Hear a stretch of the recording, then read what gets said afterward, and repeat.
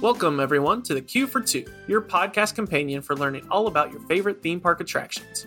Whether listening at home or while waiting in the queue, we'll fill you in on all the information you need to get the most out of your ride experience. I'm your host, Matthew, and joining me as always is my super best friend, Ryan. Today, we're talking about a unique coaster at Six Flags Over Georgia, Superman Ultimate Flight. Ryan, what's up, bud? What's up? You mean up there? Is it a bird? Is it a plane? No, it's Superman Ultimate Flight. I really want to keep a counter for how many times we make really bad jokes, especially when it comes to the word super or flying in this episode. That would be too many. But that's part of our charm, right? Right? Anyone agree with me? Well, I am excited to talk about this ride. I absolutely adore this ride at Six Flags Over Georgia. And so I'm excited to talk all about it today with you. Me too. And I don't know anything about the history of this ride, so I'm excited to learn about it because I agree. It's one, not necessarily always a must-do every time I go to Six Flags, but usually one of the ones on my list, my top list that I want to hit while I'm in the park. Gotcha. Well, then let's fly on into it. Whoosh. So, Superman Ultimate Flight is a steel flying coaster that is located in the Metropolis section of the Six Flags Over Georgia theme park. This coaster has a top speed of 60 miles per hour, a height of 125 feet, length of 2,759 feet, and a duration of 3 minutes. So, what is a flying coaster? Does the coaster lift off of the ground and fly away? So glad you asked. So a flying coaster, for all of those out there, is just when the passengers are lifted in a way that allows them to ride parallel with the track. So instead of either sitting on top or, perpendicular to the track, whether it's below or above, you are actually riding completely parallel with the track. And that is what gets you that sensation that you are flying through the air like Superman. You have to put your arms out in front of you, because if your arms are at your side, then you're not flying like Superman. You're flying like being shot out of a cannon. So that is an important distinction. You have to put your arms out in front of you on this one. Have to. It's a rule, and we'll get that in the tips and tricks section. So like I said, this coaster is located in the back of the park in the very fitting section, Metropolis Park, along with last episode, Justice League Battle for Metropolis, alongside some games called Metropolis games. Again, just like when we talked about Goliath, they've got these nice little carnival games. A good time, if you've got some extra little money that you want to spend playing your classic theme park games. Got to plug that IP. And I mean, we talked about it in the last episode with bringing Battle for Metropolis into the park, getting that IP out there. But Superman Ultimate Flight is the OG for this park, plugging in that DC IP. And of course, there are some other DC intellectual property reps in the park, but they are in another land for another day. Yes, sir. Now, we were talking about Metropolis Park. I do want to mention in the back of the park, there are sort of two other sections back there that we won't touch on too much. One being Lick Skillet, which we talked about a lot when we got the Blue Hawk episode earlier in the season, also containing the Great American Scream Machine.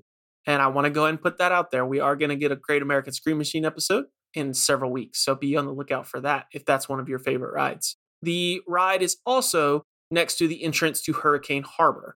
So I don't think we're going to talk too much about Hurricane Harbor, but we will, spoilers, have a water episode later in the season as well. So we will touch a little bit on Hurricane Harbor during that episode. So I want to go ahead and put that out there. Here with the Six Flags episode, we've been combining a couple different rides into this one.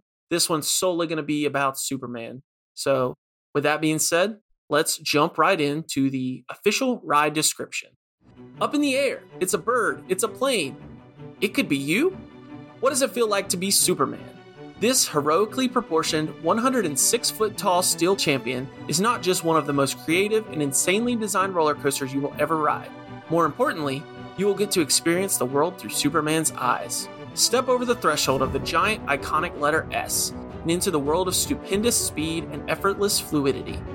The red and gold tracks shoot in front of you and behind you, just like the blur of Superman's cape, as you travel at hypersonic speeds most humans could have never known. You'll ride the way Superman flies, face down and head first. This is the ultimate way to experience the challenge of the mind-ripping new legend, the Pretzel Loop. Once you clear the first 10-story drop, you'll fly into this totally innovative loop design, which are really 2 inversions in 1. You can tell from the name of the Pretzel Loop that you'll be more than slightly twisted by the warped track. Then, with the grace of Superman, you'll tackle a high-speed, horseshoe-shaped curve, a breathtaking helix, and then a full 360-degree inline roll. Good thing you left your kryptonite at home. There is a sense of total fluidity and control as you maneuver this track. You're a pro now, as you sail headfirst over the razor-thin track. You'll have a wide-open view of the world as it blurs past you, while soaring through the air like an adventurous superhero. Man, that was a mouthful and a lot of words repeated over and over again. Did they really say totally innovative? Totally innovative loop design. The other part of it that really got me is when you said you're a pro now, I thought you said you're a pronoun, and I was just really confused what was happening. It is funny that you caught totally innovative. What the point of that one was is totally innovative pretzel loop.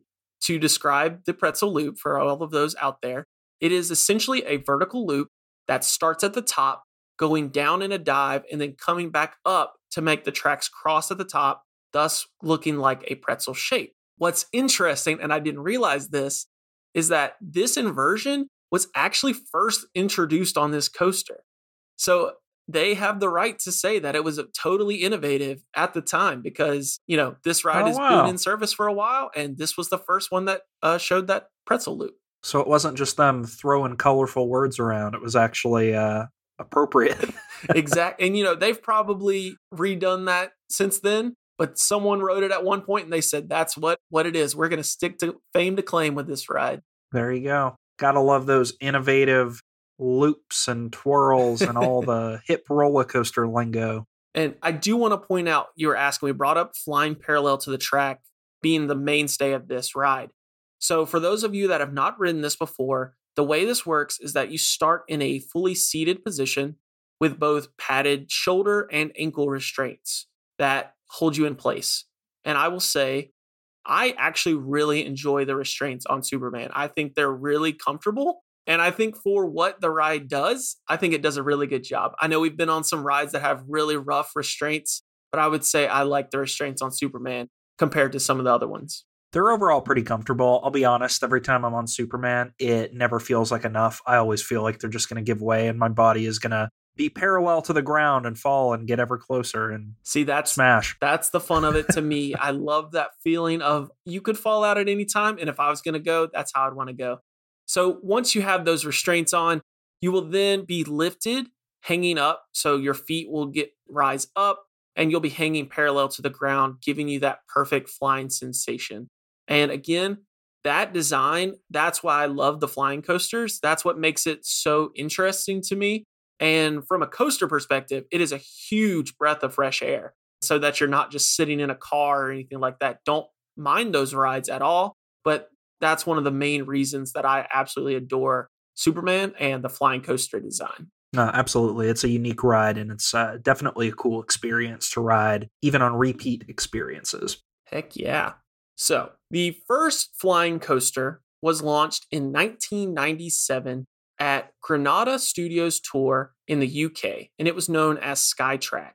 Interestingly enough, and the reason I wanted to include this, not only being the first flying coaster, its design only had one person per car. Oh, wow. So it was basically just one single person hanging from the track, and it was so innovative that immediately Vekoma, Bolliger & Mabillard, and several other vendors immediately decided they wanted to make their own version of the flying coaster. What is funny, though, about that coaster, it only was open for a year. It closed down in 1998. So take that as you will. It was a cool design to get everybody started, but it did not last with only being able to get like 250 people through a day in the theme park with one at a time sort of situation.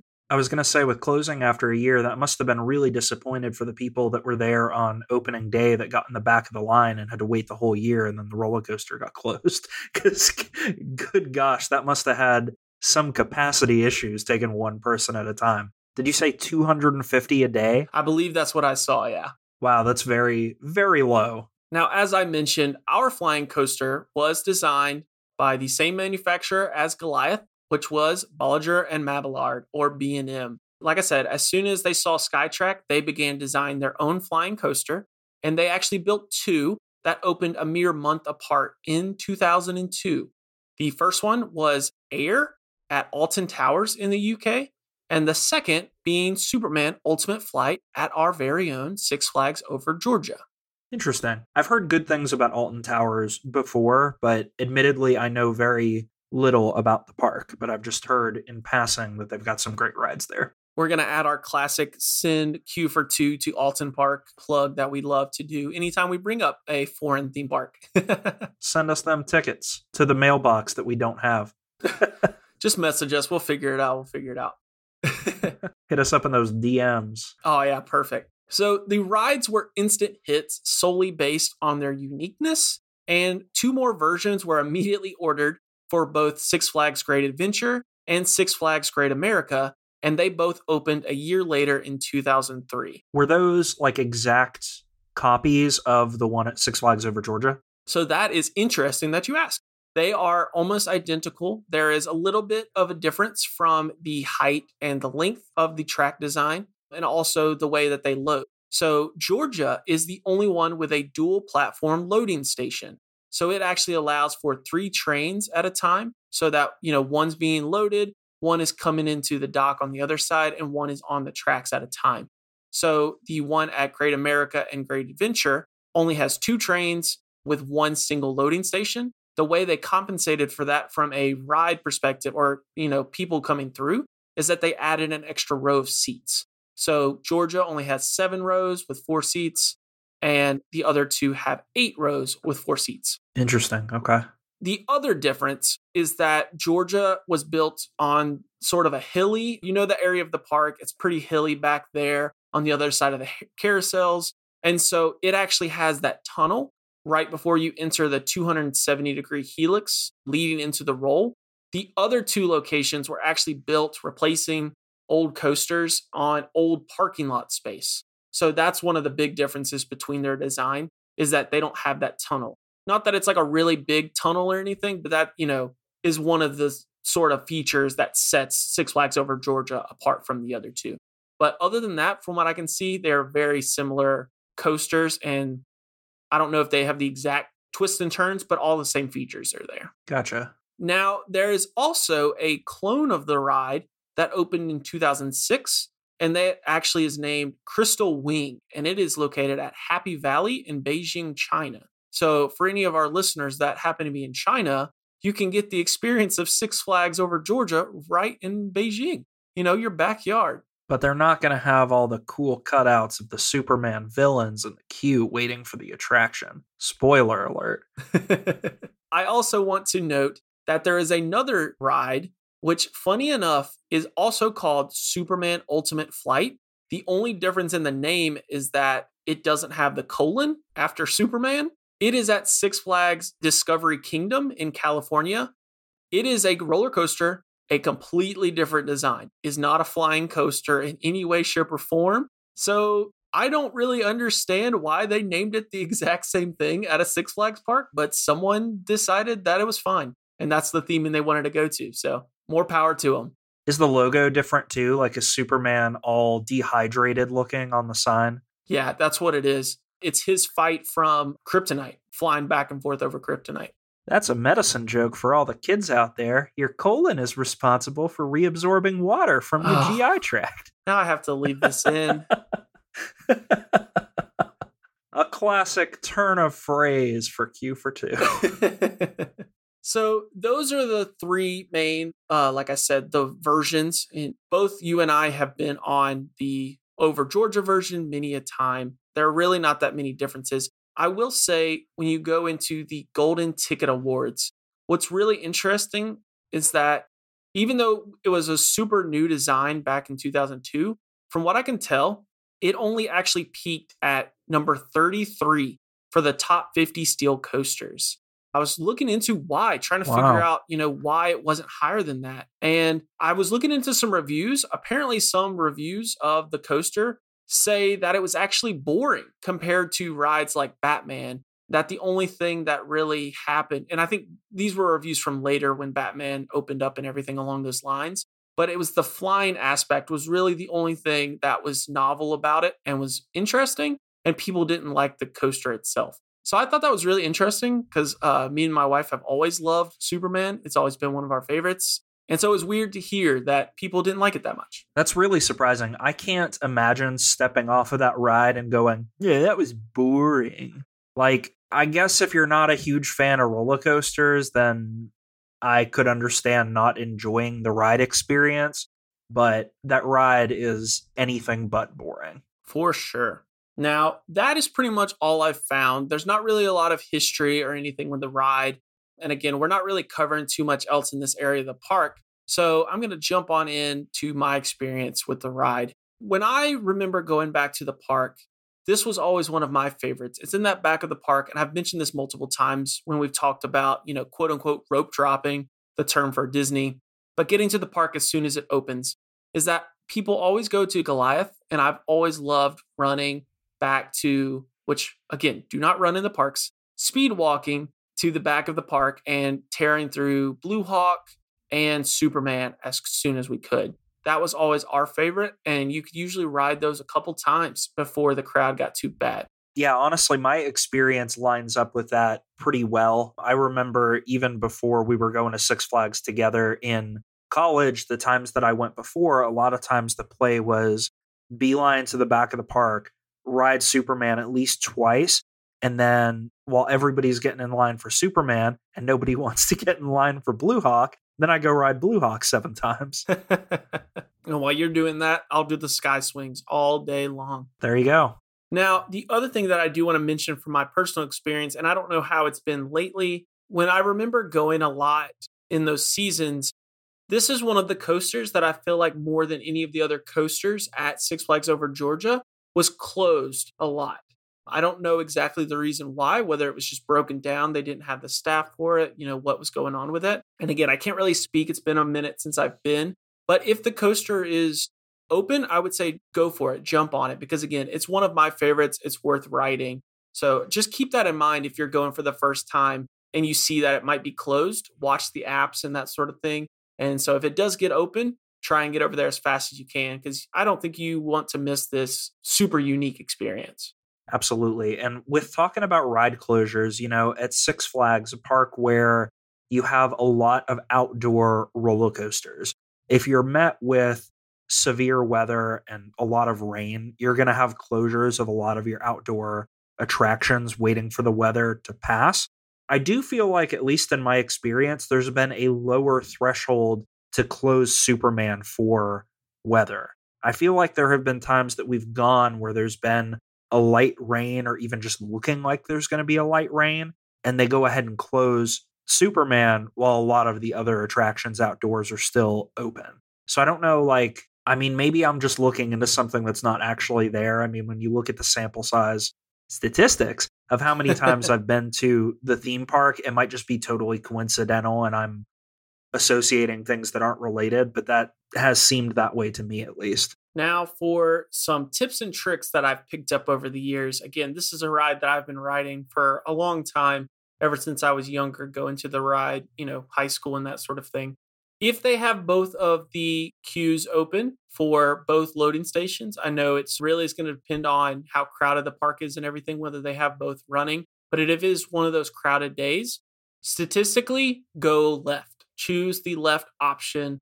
That goes for this ride. That goes for any ride that there are 2 lines. The reasoning is that most of the population of the United States, and probably the world, if I had to guess, is right-handed. And so statistics say that if you don't really have a choice, or you don't see a difference between the lines, that a lot of people will just instinctively go right. So again, this might not be that big of a deal, but I have always lived by the mantra that if you ever get the option, go left, and usually that will be your shorter line. It's not foolproof, but it does work. There have been several times that it's worked, cut off a good 10 minutes on a wait. Yep. And I will say, pick who was in the right line, remember what they're wearing, and then you stare them down. And you remember when they get on, and you'll know whether you won or lost. That's how you do it. That's how you get the most out of your experience in the queue, is you turn it into a competition. Exactly. And then you're the true Superman. Now, speaking of the queue, you mentioned this earlier. There are little cutouts that talk about, superhero characters and the villains. Take your time, like we've talked about with other rides, and read those while you're in the queue. Obviously, if the line is not there, you don't have to just sit there and read them.